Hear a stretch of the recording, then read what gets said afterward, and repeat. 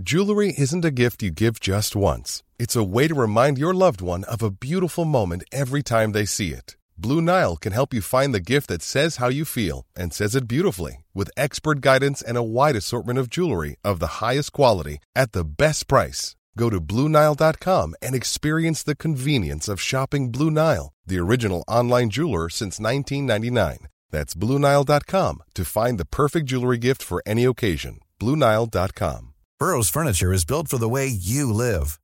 From ensuring easy assembly and disassembly to honoring highly requested new colors for their award-winning seating, they always have their customers in mind. Their modular seating is made out of durable materials to last and grow with you. And with Burrow, you always get fast, free shipping. Get up to 60% off during Burrow's Memorial Day sale at burrow.com/ACAST. That's burrow.com/ACAST. burrow.com/ACAST.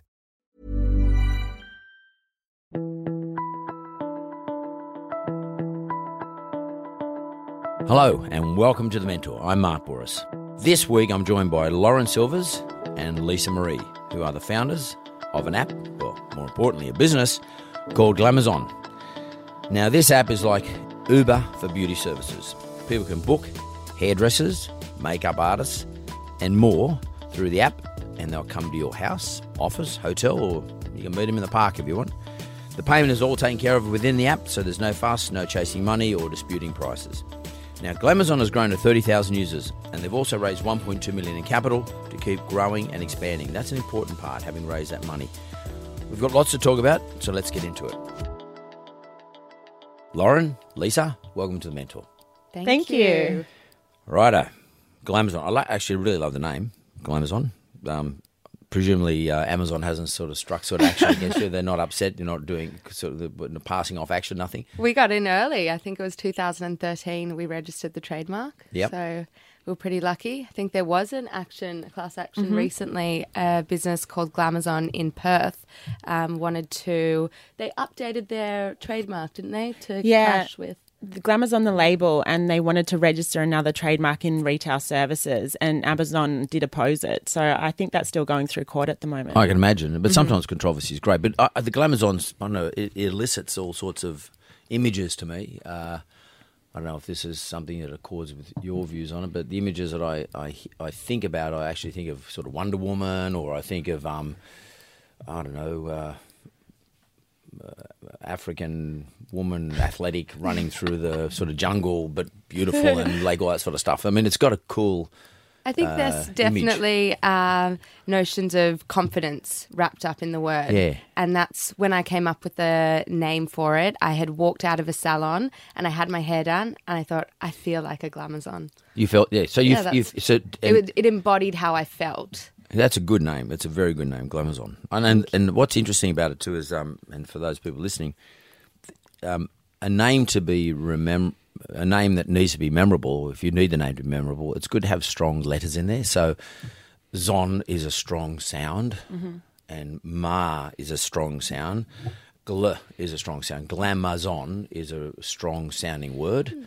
It's not just images, but it's also the tone that you can say the word with. Like it's like virgin, and I had a business called Wizard. Yeah, there's some strong Z's are very good. Yeah, and you've got it's a very strong sounding word, and that helps the imagery. It's great. I love it. It sounds empowering. Thanks. It sounds empowering. So. Tell me the story. How did Glamazon get started? Like, where did you guys meet? What are your backgrounds? Start with you, Lauren. Okay, so I was a publicist before I started Glamazon, and the nature of being in the publicity game is you have events all the time.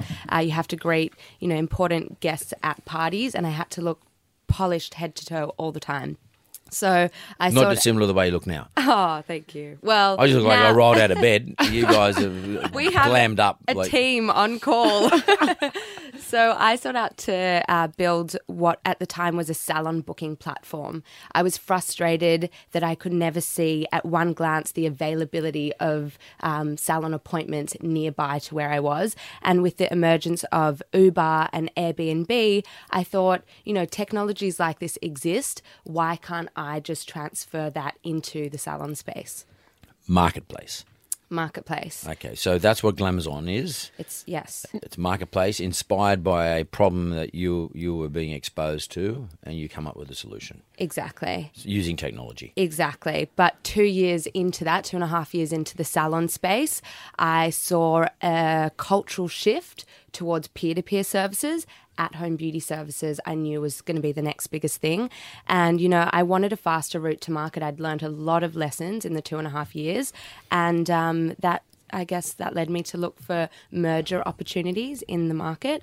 And I guess that led me to Lisa. So tell me the story, Lisa. So I have another business, a fashion label based overseas. I've had it for 10 years now. And so I was running that and living in America at the time. So explain to me what the fashion business is, like your fashion business. What are we talking about here? It's women's swimwear. So I sell into Nordstrom's, Bloomingdale's, Selfridges. A lot of celebrities over in the States have worn the label. It's got some really good traction over there. And it's to a stage now that I don't have to be involved on a day-to-day basis. I was living over there for 6 years and I noticed an emerging trend in the market for at-home beauty services. So something that was becoming really popular in America. And at that stage, I was moving back to Australia and I looked here in the market and there was nothing. So big gap in the market. This amazing company was, happening in America. And I thought I could launch something similar over here. And I did. And that was... When was that? 2016. 2016, the beginning of 2016. And then mid-2016, I launched the company to market. At that stage, I met an investor very early on. I think it was a month into launch. And he loved what I was doing. So can I just slow you down a little bit? Yeah. So you launched a... at-home freelancer. You launched a marketplace whereby beauty consultants, whatever we call them. Yeah. What do you call them? Therapists. I mean. We call them stylists. Stylists, that's the word. Yeah. I've just went through an episode in the TV show. We had to call them stylists, that's right. So you would match a stylist through using technology. So at the start, the model that I used was the stylist would upload their availability into a diary system, and then those appointments would show on a front end to a customer as bookable. There was a few issues with that model because people didn't want to or were too lazy to update their diary consistently. So there were appointments there that were available that were booked, and then the stylist would ring me and say, "Oh, by the way, I'm busy now. I can't do that." So very early on, I learnt that the diary system and relying on people to update diaries does not work. So, but you did have a marketplace for peer-to-peer, that is beauty services, therapists, stylists, being matched with consumers who needed it at home, right, or office or wherever. Yeah, home office. So that was, and you got yourself an investor. So I didn't have an investor myself. My other company I bootstrapped, and that's a multi-million-dollar international label now. And it took a long time and it was very hard. And so when I launched Glam Crew, it was called Glam Crew, which is kind of funny because it's similar to Glamazon at the time. I wanted a faster route to success, obviously, and I was looking around for options. I met an investor at that time. He wanted to do something with me. He wasn't sure what. He went away and did his DD on me, found Lauren, and basically said to me, "I love her branding. I love your business model. I want you two to come together and merge, and if you do, I'll invest." Oh, very good. So, and this individual, you knew him or? No, he obviously was looking up Glam Crew and looking up the market in Australia and thought, what else is out there? And found Glamazon. You're an existent. So I had been running since 2013 as a salon booking platform. Right, yeah. And so he called me up and he said, would you consider moving into the freelancer space? I said, funny that you've called me right now because that's exactly what I want to do. And he said he had someone to introduce me to. Little did I know, Lisa and I lived 2 streets away. We turned up in the same outfit when we came to meet each other. Today, we turn up in the same outfits every day. We finish each other's sentences. We're one person now. Yeah. So, and it was like the stars were aligned with the meeting, and we shook hands over a deal, an hour or 2 later. Yeah.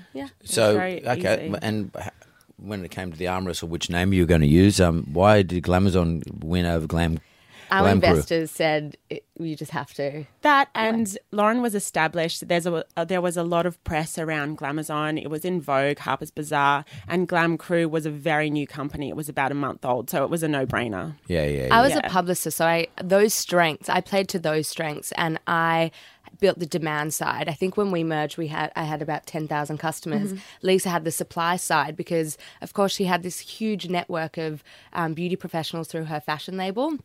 So it was a complementary merger opportunity. It was very mutually beneficial for both of us. So can I ask you, is it a 50-50 deal? Yeah. Yeah, 50-50 deal. And your investor, how did that work? Tell me, how did the investor... Because, people listening to this right now is going, oh, wow, I could do something like that. It's not that easy, but wow, I could do something like that in some other area, or maybe even in this area to build some competition. I don't know. But the thing that they all get sort of a bit overexcited about is the potential of getting an investor and what you got to give away. How does that work? My feeling on investment is investment is a vehicle to accelerate growth that you're already seeing. You need to be able to demonstrate that you can execute properly and deliver numbers on a board, on a page, before you even go and get investment. I think there's this fallacy that you come up with this idea, get investment, and you build the business. It's a Silicon Valley kind of mentality. And I think people underestimate the importance of manual labour just to get that product market fit stage out of the way.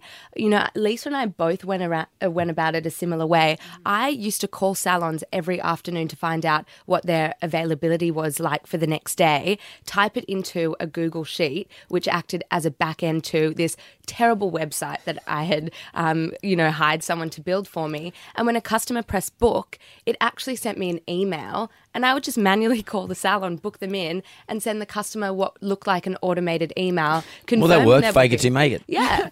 Perception's reality. We both did it that way. Yeah. My diary system obviously failed at the start. So I was scrambling on the phones trying to find someone to cover appointments. But it's right. You proved a product market fit, and we knew that we could see the growth. I think with my original company, the first month we did 3,000 in sales, and the second month it was 5,000, and the third month it was 10,000. So there was really consistent growth.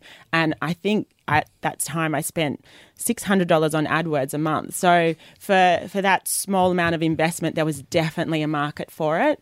And we just proved that out when we merged as well. So, but guys, you've got an investor sitting over there, some guy. Is it a guy we're talking about? Yeah. Guy. So he was interested in putting the first lot of seed investment into this thing. Yeah. But what did he ask you for? I mean, you've just sort of explained to everybody that it's not all beer and Skittles and it's not easy, but you've got to demonstrate growth and it's got to be written down. But what did he want from you? Apart from getting you two guys to merge your ideas, which I think that makes sense. What else did he want to see from you before he invested? How much? Do you mind if I ask? Sure. The first investment round was $300,000. Okay, so he put $300,000 into the business. You didn't take anything out. No. The money went into the business, and I presume that went to build your website and redo everything, and build all your executable functions. But what did he want you to do? Did he say, okay, before I put the money in, I need a 5-year budget, a 5-year plan, 5-year forecast. I need, how can you scale this, etc. Yeah, it wasn't like that at the start because it was an idea. It was just the very beginning. And for us, and for him, I think what was most important for him and his venture capital firm was to invest in the right founders. So it was very important for them to understand our backgrounds and our passion and feel comfortable that we were good founders. So what you're saying to me, because at that time, it was just a great idea. Unproven. It was very early. It was very early. Yeah. We, like Lisa said, we had about, at that stage, $10,000 a month in revenue. We had just over 10,000 users on the platform, and we had 200 freelancers around Australia already. So it was a pretty decent start. He did ask us for a few, he looked at our bank accounts. He confirmed that everything that we were saying was true. Yeah. But as Lisa says, just to echo what Lisa basically just told you, was that it was about investing in the right people, in the founders. And so we didn't have to put together, we put a financial forecast together, but nothing, no 5-year plan. He was pretty... I guess, realistic about the fact that things are just going to change so much in the next year. It's so early stage. He was just putting his trust and faith in us to Okay, good. go with it. And that happens. Was he Australian or American? Australian. Right, okay. So they're rare in Australia, by the way. I mean, they're more common in the US, but like in Australia, to get people to invest in two people. But that's the only way he could invest because he had no business at that stage, really. I mean, Right. he had a good idea, but you had two people who he took the view could execute. For those people listening, did he just drop $300,000 in your account, or did he say it's $100,000 a year, or $100,000 a quarter, or how's it? $100,000 a milestone, or? No, it was an agreement for the 300,000, and it did come in small amounts. So I think we got $20,000 at a time over a period of a few months. Right. Yeah, consistently though, Right, until the okay. 300,000 was there. So in other words, it was money to get you through the whatever it is you're burning every month. Correct. And did he then ask you to provide milestones? Okay, so you couldn't give him a forecast, but did he say, okay, but I want a milestone report every 3 months? So like if you said Lauren, or you said Lisa Marie, like I keep thinking of Elvis Presley every time. Lisa's fine. Let's get you off that tangent. Okay, so but every time, did he say I want a 3-month report on the website build, or I want to? What were the milestones you want to put in place? We have an end of monthly report and a conference call. So that's developed as we've got more investors on board. But even at that stage, we were reporting all of our numbers, our failings, our advantages, what was going on in the business every month at the end of the month, and talking about it afterwards. That's important, accountability. Because I think what a lot of people think is, oh, how lucky they are. Someone dropped $300,000 in their pocket and they just went off their merry way, and they put $100,000 in each pocket, and they built. There's a lot of naivety out there, okay? So I think what's important is it establishes that you had somebody who said, all right, I think it's a great idea, unproven, let's test it. I'm going to commit $300,000. I'll do it over a period of months, or whatever the time limit is. Plus, you've got to provide to me something. Yeah. Because at some stage you could have said, "Hey guys, this is not working. I'm not dropping any more money on this." Yeah. So that's really important. So milestones. So who created the milestones? Was it him or was it you? They created the original milestones, and they actually They gave being us, investors. the investors, a template that we had to fill out. So there was Right. certain criteria which we had to provide. Right. Okay. So they're professional investors Correct. who have a roadmap as to how you got to perform. And were there ever any pressure periods where you thought you're not going to get there? You thought, oh my god. Yeah. We have those days still all the time. Yeah. But our investors, I think they're so great because they make us feel comfortable to be totally transparent and to report when we're actually having a big challenge or an obstacle. And they like when we report on bad numbers because that's a problem that then you can solve. There's no point fluffing up your numbers and revealing great numbers all the time. How are you going to grow from there? So they've made us feel comfortable from the get-go. That's pretty cool. So, tell me about the challenges, because it's not just me going having a great idea. You had to prepare a website. You had to prepare its functionality. I see that people can make payments, etc., through the website. Yeah. Who built the website? At first, when I started Glamazon, so we ended up transferring all of my technology into the new merged entity. I got an Australian development company called Mobiusly, and I was connected to them through my mentor, Rob. So early on, I got a mentor on board, and he introduced me to the right people. How'd you find? So he found this This web dev builder. yeah, and he'd used them for multiple jobs before, and they had a great reputation. They were in Sydney, so I could physically go into their office, whiteboard stuff. I'm very hands-on. And so that was important to me, especially because I'd heard that offshoring, the communication barrier, the time too hard. lag, it's too hard. I built my MVP offshore, and there was multiple times where my laptop nearly went out the window. It was really stressful and difficult, and obviously that's the reason why we used Lauren's tech and not mine. Okay, and I think our audience needs to hear this because people, I'll just go and find a software architect and a dev team and a testing team, all that sort of stuff. Okay, it's not that easy. And again, they're expensive. They can be expensive. If you get it wrong, you just keep throwing money at it. Very expensive. And you have to be in charge of it because they'll run off on their own tangent because they don't know what your vision is and they don't know what your consumer wants. So It's the equivalent of, because we're non-technical co-founders, it's the equivalent of taking our car to the mechanic and them telling us they have to do X, Y, Z to it and it's going to cost $3,000 when really maybe if we knew more about it, it might be a $300, exercise. So for us, the biggest challenge was being non-technical co-founders and not understanding what they were proposing to build and how expensive it should be. So it was important for us to have strategic investors around us and advisors and mentors to help us get through those challenges. Okay, so your advisors helped you with the brief. Yeah, right. To the agency that you use to build your Exactly. your functionality, your front end, your app. Yeah. I mean, and what's interesting to me is, you know, people describe these businesses as an app. I mean, the app's nothing. I mean, the app's just a way to the business. There's a whole lot of technology that sits behind the app, and then there's a whole lot of business principles that sit behind the technology. The technology is just an enabler. The app's just the front door. Right. So, and I think, you know, because, you know, I hear people say to me all the time, oh, I've got this really great idea for an app. What the fuck are you talking about? Like, you know, what app? There's millions of apps. There's like so many apps, so you can't fit them on your phone. So don't talk to me about app. Yeah. What's the business? So let me ask you, what's your business?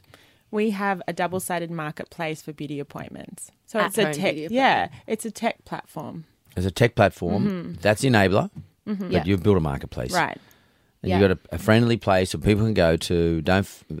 So what are the messages that your marketplace, Glamazon, send to people that they don't get from anywhere else? In other words, let's say I could look up, I don't know, this is going to be a difficult one because I don't know what a stylist wouldn't know where to find a stylist, but do you find them in the, let's say I look up the newspaper, making the classifieds, look up beauty therapists or something.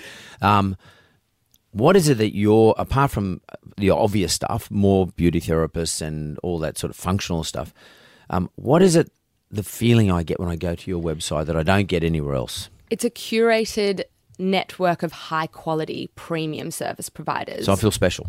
Yeah. You feel What do I like you're feel? Kim Kardashian, Yeah. who can have someone come over and do her hair and makeup, which she has, you know, at the click of a button, you can have the exact same experience in your home. Right. So you're taking that high level, as you say, Kim Kardashian special position that she has because she's Kim Kardashian. You're taking that to the streets. You're Yeah. taking that to the people. You're democratizing glamour. Right. And I also think it's about convenience because there's so many mums at home who have babies who can't get to the salon and we bring the salon to them. So it's a convenient and efficient way to get your beauty services where you are and also, like Lauren said, have a VIP experience. Lisa, that's really important, the ease of it. But there's an ease of, I don't want to undermine it, but because I want to dig a bit deeper into this. The ease of what the technology does is anyone can do it. I mean, I'm not saying anyone can do what you guys do, but anyone can. Anyone can come and build the website, and the web builders, if they were Chinese, they'll probably copy what you've done and they'll go and start doing it themselves to compete against you. But there's something that you guys bring over and above the ease, like for mums at home and all that sort of stuff. To me, that's obvious. There must be something else that Glamazon brings that makes you popular to have 30,000 users. There must be some other feeling, some emotion that not me, but the mums or that your customers get out of this by going to the site. Now, we started teasing out, you know, they feel like they're Kim Kardashian or having access to the same stuff Kim Kardashian gets access to. But what is it?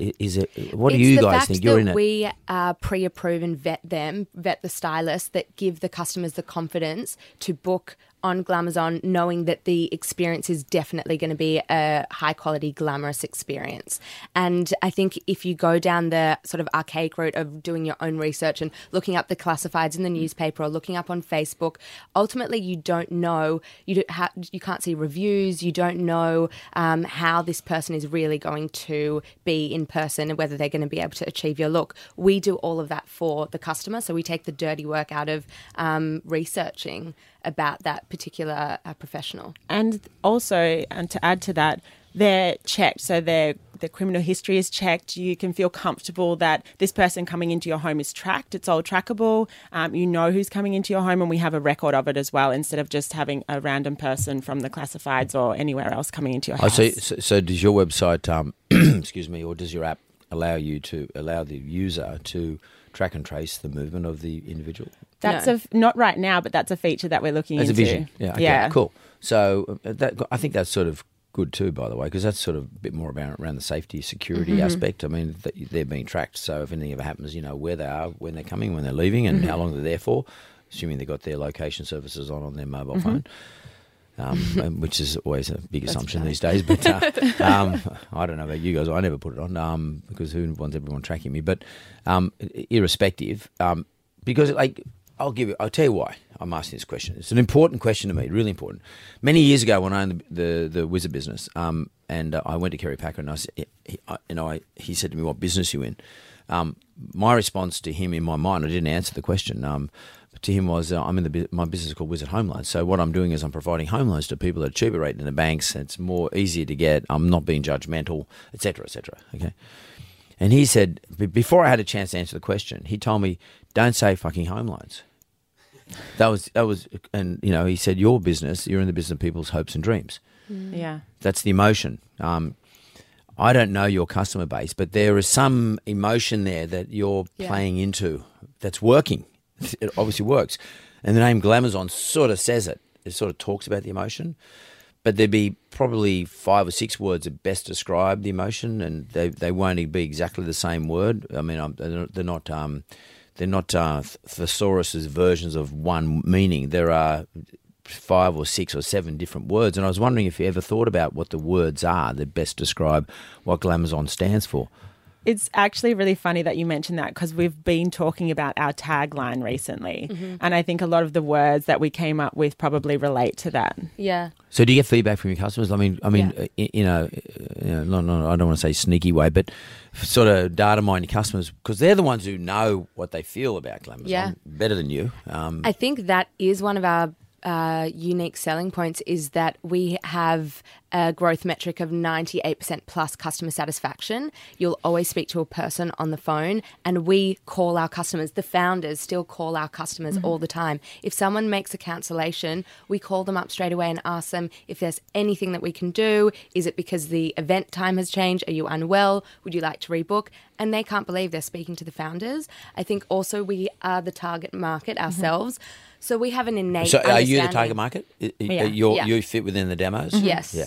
And so we have this. Can you tell me about it then? Can you tell me what the target market? Please explain to me what the target market is. 29 to 39-year-old Yep. women predominantly who we know that a lot of our customers have gym memberships. They like to take care of themselves. They're interested in beauty products and beauty in general. They're on social media all the time. They're looking at Instagram 4, 5, 6 times a day.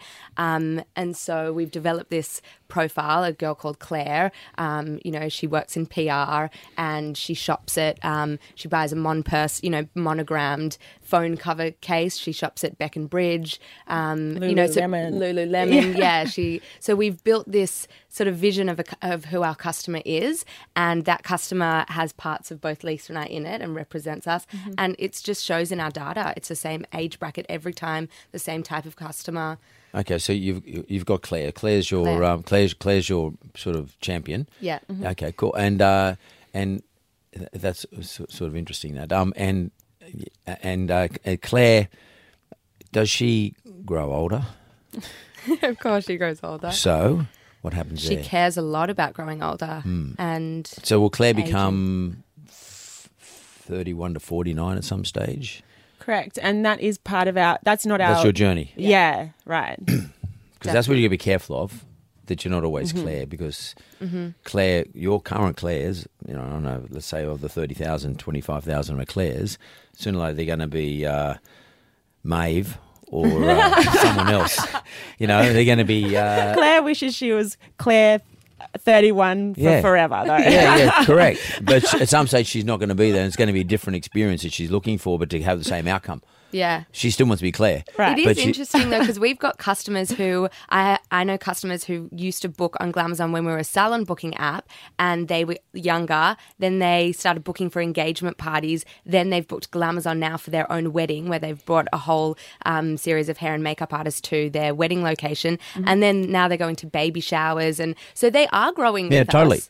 And soon, and what I'm hoping is that, like in 20 years' time, they'll be booking for their daughter and their, blah blah, etc. Yeah. So, why I tease that out of you is because I want to see if you think about this sort of stuff. But it's sort of interesting because people just think, "Oh, I'm going to set up this great app and I've got a great name and it's a pretty good marketplace." And that's not the end of it, because these things are forever evolving. So I wanted to ask you, because clearly when it first started, it was salon to customer, and for you, it was stylist to customer.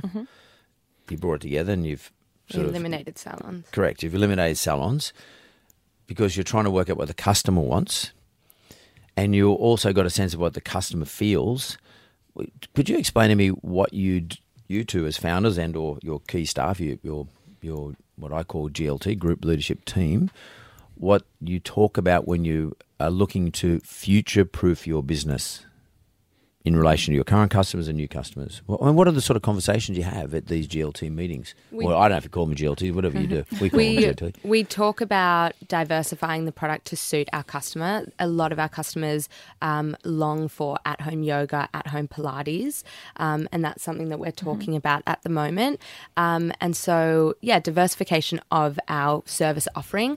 Also, when we started Glamazon, we had massage, nails, lashes, brows, and we had to look at the data, listen to our customers, and remove anything that, didn't make up to 5% of bookings. Massage was 1.4% of bookings. We removed it. Yeah. You have to constantly, you make assumptions, you roll it out. We, work in an agile environment. If it doesn't work, remove it. Give the customers constantly what they need, and their needs are evolving all the time. If you're not tuned in to and listening to them, you'll miss the mark. Someone new will come into the market. So that's you two guys driving that? Yeah, I would say we drive that. We do, and we have a wonderful general manager who's an expert in data and analytics, and so he presents us with a lot of the data and the findings, and then we make a decision based on that. Okay, so you're saying you have analytics around your 30,000 users and when they come in, who they are, how old they are, what time they go, how many often, exactly. blah, blah, blah. And in terms of, is this individual, do you employ data scientists to check your data, or you're not probably not big enough yet in terms of number of users? Yeah, we don't have data scientists, but May, our general manager, he's from EY originally, and so he has a lot of experience with different things and with data. So we're trusting him at the moment to present us with the correct figures. I want to talk to you about how you market your business, how you use FB, what are you doing, are you using influencers, micro-influencers, larger influencers, how you work it. Let's go to the break and we'll come back and talk about that if you don't mind. Cool.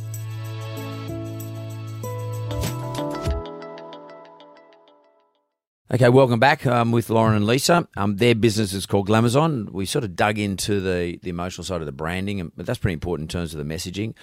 I know that technology is really important, but I don't think these shows are as much about the technology. To be frank with you, the technology is pretty much ubiquitous because the same technology for marketplaces can be built by lots of really good web builders and platform builders. I don't want to undermine it, but I don't think it's anything special.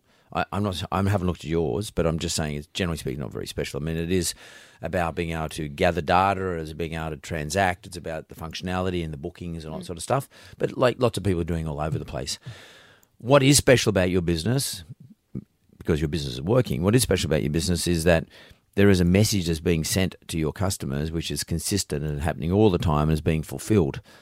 And what that comes down to is your execution around making sure that the people you send to your customers, or to the customers of the website, are delivering the same sort of message that you stand for. So, which is why I wanted to get into the messaging part earlier on.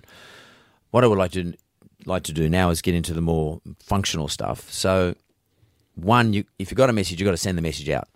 How do you get the message out? How do you market your business? Obviously, Lauren, you're a PR person. Marketing is your game.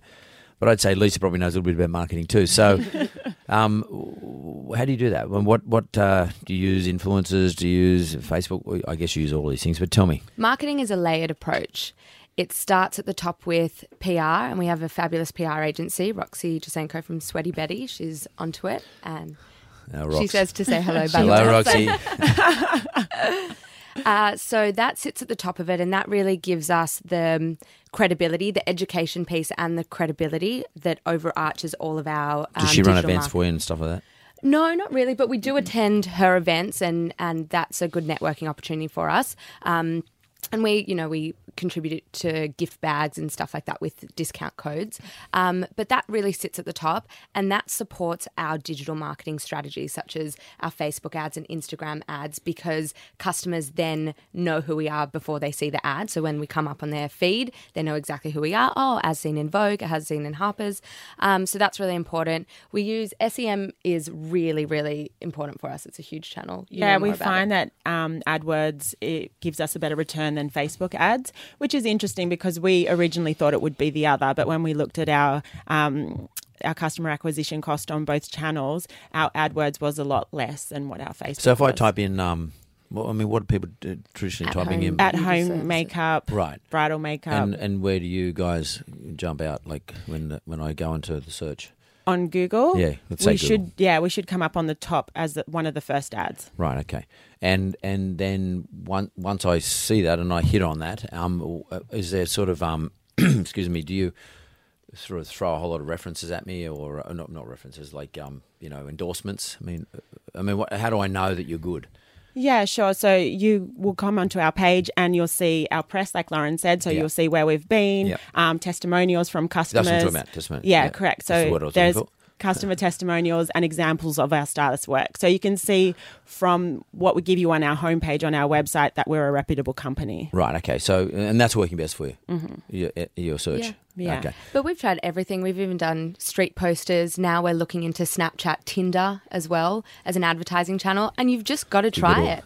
And it makes sense. If you get a date on Tinder, why not get your head on? I guess that makes sense too. Yeah. So what you're saying is someone's on Tinder and they're organising a date with whoever. Yeah. And an ad pops up. And an ad pops up and says, "Well, why don't you get yourself glammed up?" Yeah, here's $10. Here's a $10 code to glam up for your date. Cool. Yeah, cool. That makes sense, I guess so. Because you're hunting new avenues all the time. Yeah. What about influencers? Do you use micro influencers? What do you use?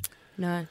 We used to before this big surge of Insta celebrities, I guess, and it used to give us a lot of return. But now we find that the traction, it just isn't there. So we tend to steer away from influencers at the moment. Right. So you're not.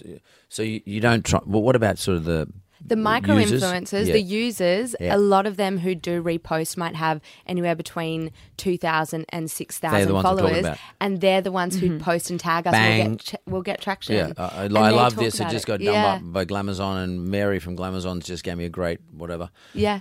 Whatever they do. What do they do? Eyebrow arch or something? I don't know. What do they call it? Blow dry. Yeah. I look awesome, and I'm about to go on a Tinder date.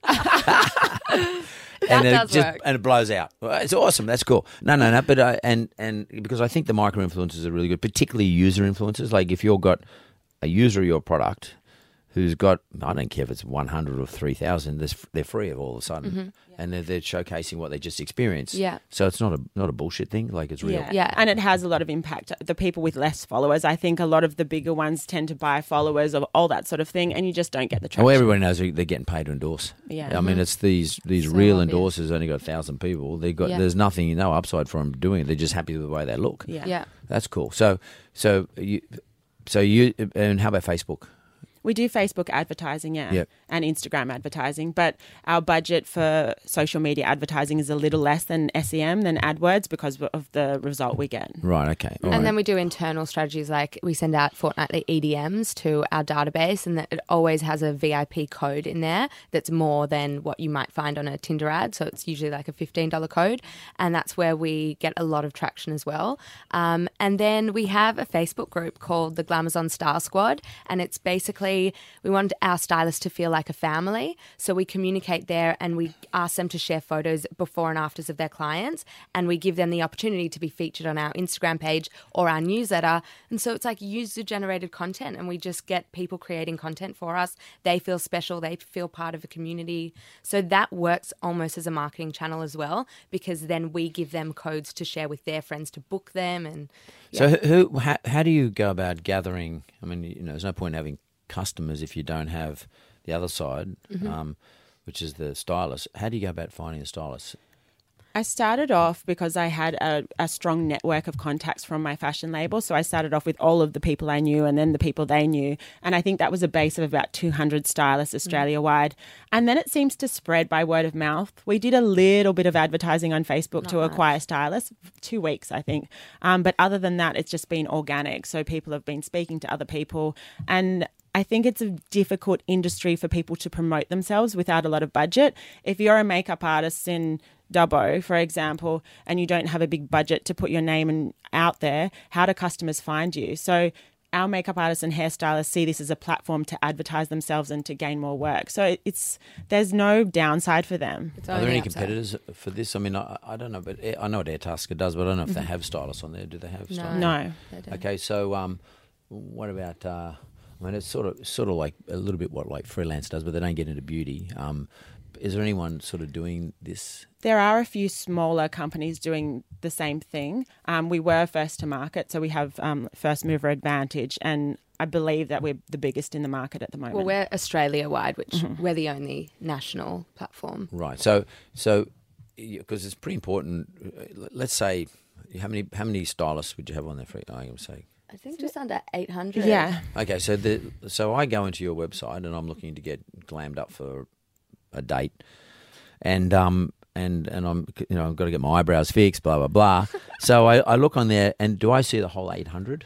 How's it work? No. So it's location based. So you'd put in the address of your appointment. So I put in Bondi, and then. And at the moment, you have the option to choose 2 levels of stylists. So we have our Glamazon X, who are our expert stylists, and our Glamazon Blacks, who are our elite level stylists with celebrity Uber style.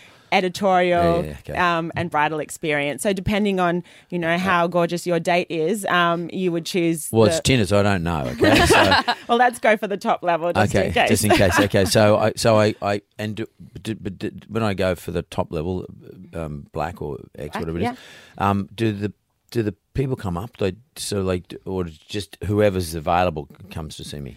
Yeah. First in best dress, so whoever accepts someone the else hits booking it on the other side. side, and then you get told Anita has picked up your booking, Anita calls you, then you can have the chat, and you know that Anita's been pre-approved and classified as a Glam Black, which means she's a certain skill level. So I'm not taking sort of so much risk that I'm going to get some punter who's got no idea. They all have 5-star reviews, all the top ones. Right, okay. So I can read her reviews, Anita's reviews, before I let her.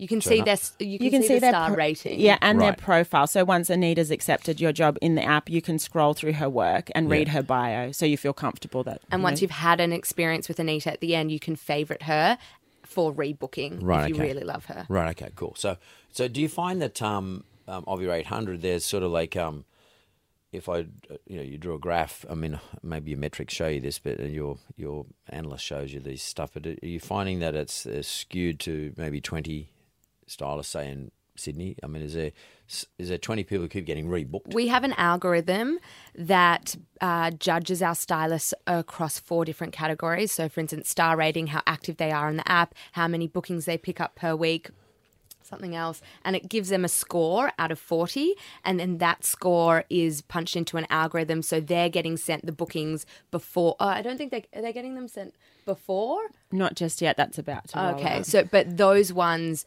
ideally, which is in the pipeline, they would be getting sent the booking 5 minutes before anyone else, just to ensure that we can maintain that 98% plus customer satisfaction. The most important thing is the customer getting an instant accepted booking from a top-rated stylist. So the more active you are, the higher your points go up out of 40, and so the more opportunity for you to get that first message. Okay, because sort of, I mean, I guess why I'm saying this to you, because I think listeners need to hear that the evolution of your website or its capability and functionality is very important, but also you want to make sure it's not so good that it doesn't cripple your business or create a problem in that you get a sort of a mean which is to the left or to the right of the axis, which sort of shows that if you had 100,000 users, that they're all requesting 6 stylists because of your own system.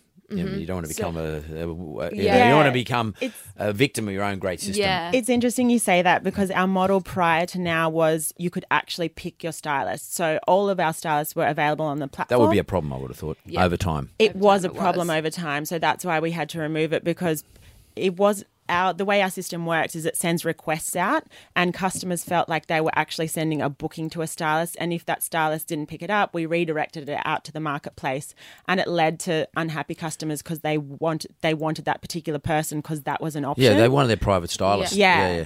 So I mean, it's trial and error, and we found that didn't work, but we also want to give customers the opportunity to have someone that they've had before and that they've loved. So that's why we've brought in the rebooking feature. Yeah, because it sort of can skew, and it can sort of disturb the rhythm of your business because it can skew towards somebody, and unfortunately with these people, you're making them famous. You're making a stylist really important. Mm-hmm. And what you don't want to happen is they say, well, see you later, I'm off going to grab these 10 clients myself. I mean, that which means you get disintermediated. So right now, you're what they call an intermediary. Mm-hmm. You sit in the middle between the groups.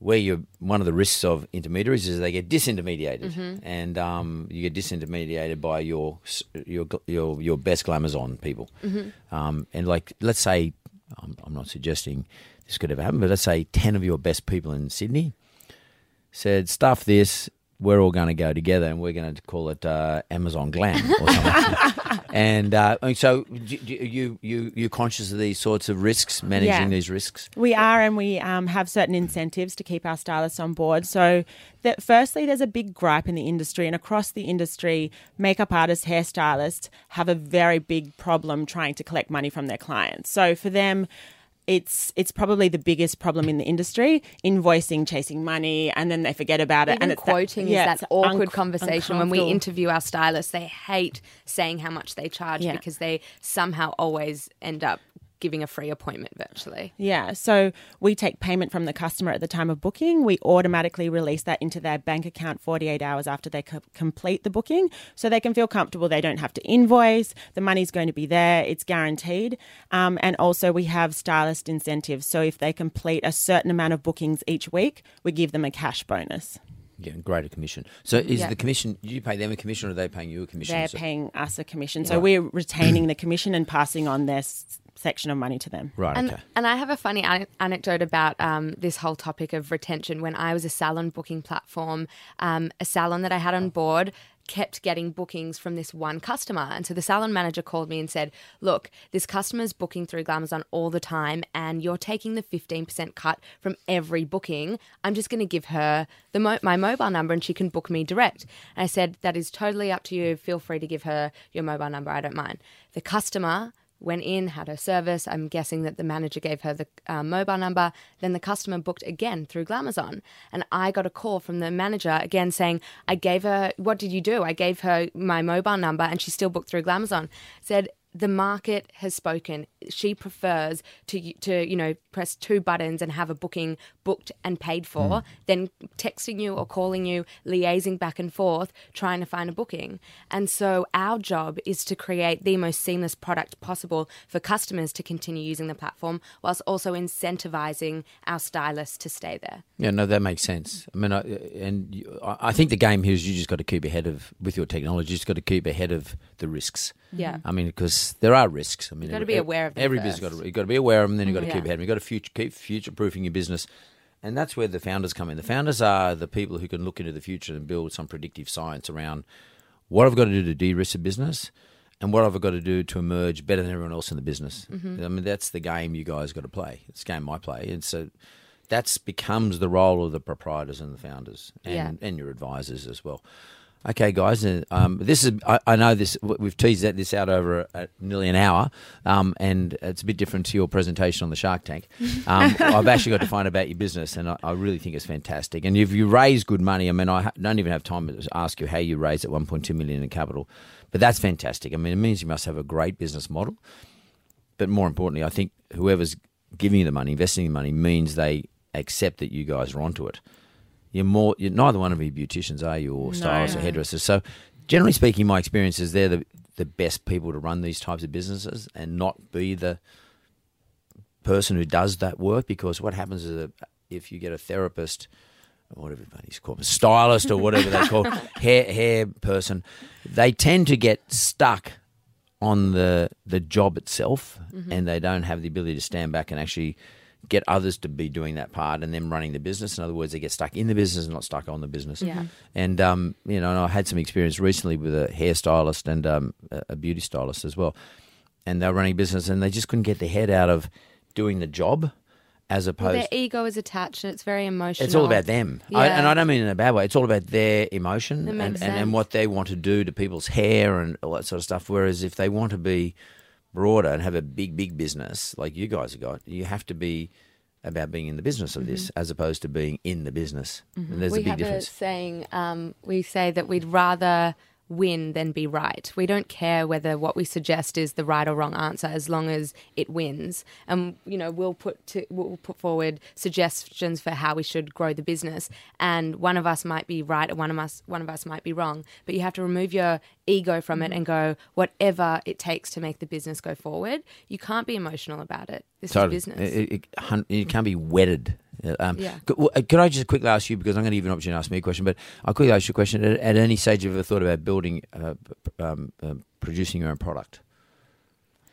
It's interesting. One of our competitors overseas is doing exactly that. And I think that makes you a beauty company. At the moment, we're a tech company. We're a marketplace. So it's something that's not really in our sights right now. Okay. Is it because you want to stay tech and marketplace, or is it because the trade-off is that you might make a lot of money out of it? Because there's a lot of markup in product. Right, and there's a lot of investment in developing product Totally. as well. Yeah. So with the money that we've raised at the moment, our focus is on the marketplace and growing that. So, that's fair enough. So right now in your current stage, the money you just raised, how long ago did you raise it? last November. Yeah. Okay, so you raised 1.2 million, and the objective, the reason why you raised 1.2 is to do, what did you tell your investors? What's the money to be spent on? Tech. We needed to hire a bunch of people. We just hired a CTO, front-end dev, and this is all in-house, by the way. We've built our own proprietary systems, so that's important to us. And then marketing. Right. So we can scale Australia and start looking at scale. APAC region. Mm-hmm. Yeah. We're talking about scale. Yeah. So, I mean, Asia's in our you're right. And I don't know. Once you get scale, which is probably not, 30,000 is not scale, but if you had, I don't know, you might have a better idea of scale. But let's say, for example, 300,000 is scale. You then might start to think to yourself, okay, how can I get more out of the scale? Mm-hmm. Which is the point at which you start thinking about other products, etc. But this is about scale right now. Yeah. Right. Excellent. Okay. What question do you guys have? There's two of you. Is there one question? I had a question. Okay. Lisa and I, as you know, we were direct competitors. We merged. We're constantly looking at merger opportunities globally, as well as acquisition opportunities. With your experience... You being acquired or you acquiring? Us being acquired. Right. With your experience with Wizard Home Loans, I know that, 8 years after you started it, it was acquired. 3 years. 3 years. Wow. It's it. Well, Wikipedia says... Wikipedia? Are you serious? Yeah, that says something very incorrect then. That's congratulations. That's amazing. Were you looking for an acquisition opportunity? Did it just fall in No, your lap? I wasn't. Actually, I had a conversation with Kerry Packing, who was my partner at the time, and Kerry said, son, right now we have $19 billion worth of debt. And he said, and I'm a multi-billionaire, but he said, even I'm uncomfortable with that, and because it's more than he had, and to me it didn't bother me. I couldn't care less, because on the flip side of that, I had $19 billion worth of assets as well. So, and my debt and my assets were completely matched in every, in a structural sense. So I didn't have any interest rate exposure, I had no currency exposure, and I had no prepayment exposure, because I had it all hedged with big banks. And his view was the big banks, you can't trust them. And because he was predicting the GFC. So Kerry was predicting the GFC. I then said to him, okay, Kerry, well, why don't we go and, instead of borrowing money to lend to people, because we used to borrow money overseas and lend it to Australians, I said, instead of doing that, why don't I rent a bank's balance sheet? So what actually happened is General Electric, who bought us out, knew that we were going to rent a bank's balance sheet, and they were worried that they were going to lose all the mortgage insurance business I was giving them, because the bank's balance sheet I was going to rent did not use General Electric. Now, it's a long story, but the reason I'm saying is it was just by chance. General Electric thought, oh my God, if Boris rents, it was going to be Westpac's balance sheet, we will lose all the business that Wizard's giving us, which we were their biggest customer in Australia, probably in the whole Asian region. So General Electric said we better make a bid for it to hold the insurance that they used to do for us, which the mortgage insurance, which they did for us, which is hugely profitable for them. And at the same time, they thought they would own the business as well. And G had a need to own a business in Australia that could do this because they were a lender as well. So it was just chance. But it was timing, would you say? But the reason I accepted is because Kerry was getting nervous. So he was getting nervous about our capacity. So let's say your business got to, I don't know, 1 million users. Your capacity changes and it becomes a big business for you guys, and it's not that easy to run big businesses. My view and Kerry's view when GE were presenting itself, which if they'd have presented themselves early, 3 years earlier, 2 years earlier, 1 year, I probably wouldn't have done it. But my view was this business belongs in the hands of someone much bigger than me. You know, because we've got big debts. We became a huge business. And and I didn't want to sell to a bank because I thought that was a sellout. So I sold to General Electric. That's how it happened. I wasn't looking, but the circumstances told me that I should do it. Okay. So my answer to the question is you'll know when the right time to exit comes or part exit or fully exit. You'll know.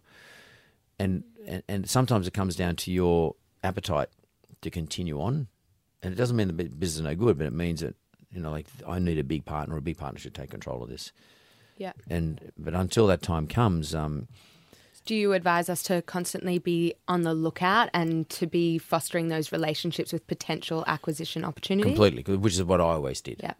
And be open and transparent to the people you're fostering those relationships with, you know, that you are open to partnership and those sorts of things. Because, look, some of my competitors had the view at the time, and we know who the competitors are. I mean, they're still around these days, both of which are now owned by two big banks. One, Westpac owns RAM and CBA Rams, and CBA owns Aussie. But both my competitors had the view that they wanted to own everything, and they never gave the vibe out they would be prepared to do a partnership with anyone. I am a partnership style person. I like to do business with other people. I'd rather have 100% of, you know, a business worth 10 million. I'd rather have 50% of a business worth 20 million than 100% of a business worth 10. Mm-hmm. That's sort of still 10 doesn't make any difference, but I'd just rather be a percentage of a bigger business because there's less risk, but I like to have partners there who give me value. Yeah. So if you've got to give that vibe out, you've got to talk to people who might become your partner, and, you know, they might say, we'll buy all of it instead of half of it, we'll buy half of it, which takes the pressure off you, and then, you know, at some stage they become your ultimate buyer as well. But there's a game to be played here because, you know, if you've got to be very careful here, because if you sell 50% to a big organisation, the only person who's going to buy the other 50% is that big organisation, because no one's going to want to become a shareholder with a big organisation. So there's a game to be played, and you've got to think it through, but always be sort of on the market, so to speak. You know, we were talking about Tinder before. You know what I'm saying? But you've got to continually be representing yourself as not an easy get, but someone who would be open to having a big partner. And from there, you don't know what happens. Yeah. Thank you. Thanks very much, guys. Thanks, Lauren and Lisa, that was awesome. Thank you. That was great.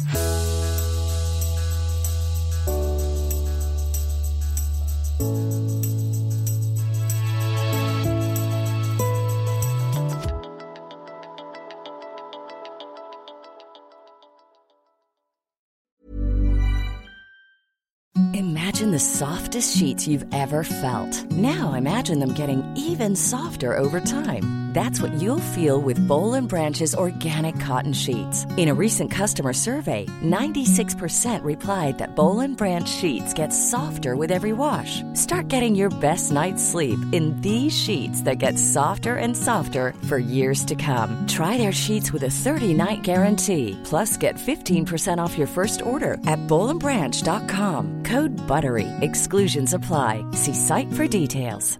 Even when we're on a budget, we still deserve nice things. Quince is a place to scoop up stunning high-end goods for 50 to 80% less than similar brands. They have buttery soft cashmere sweaters starting at $50, luxurious Italian leather bags, and so much more. Plus, Quince only works with factories that use safe, ethical, and responsible manufacturing. Get the high-end goods you'll love without the high price tag with Quince. Go to quince.com/style for free shipping and 365-day returns.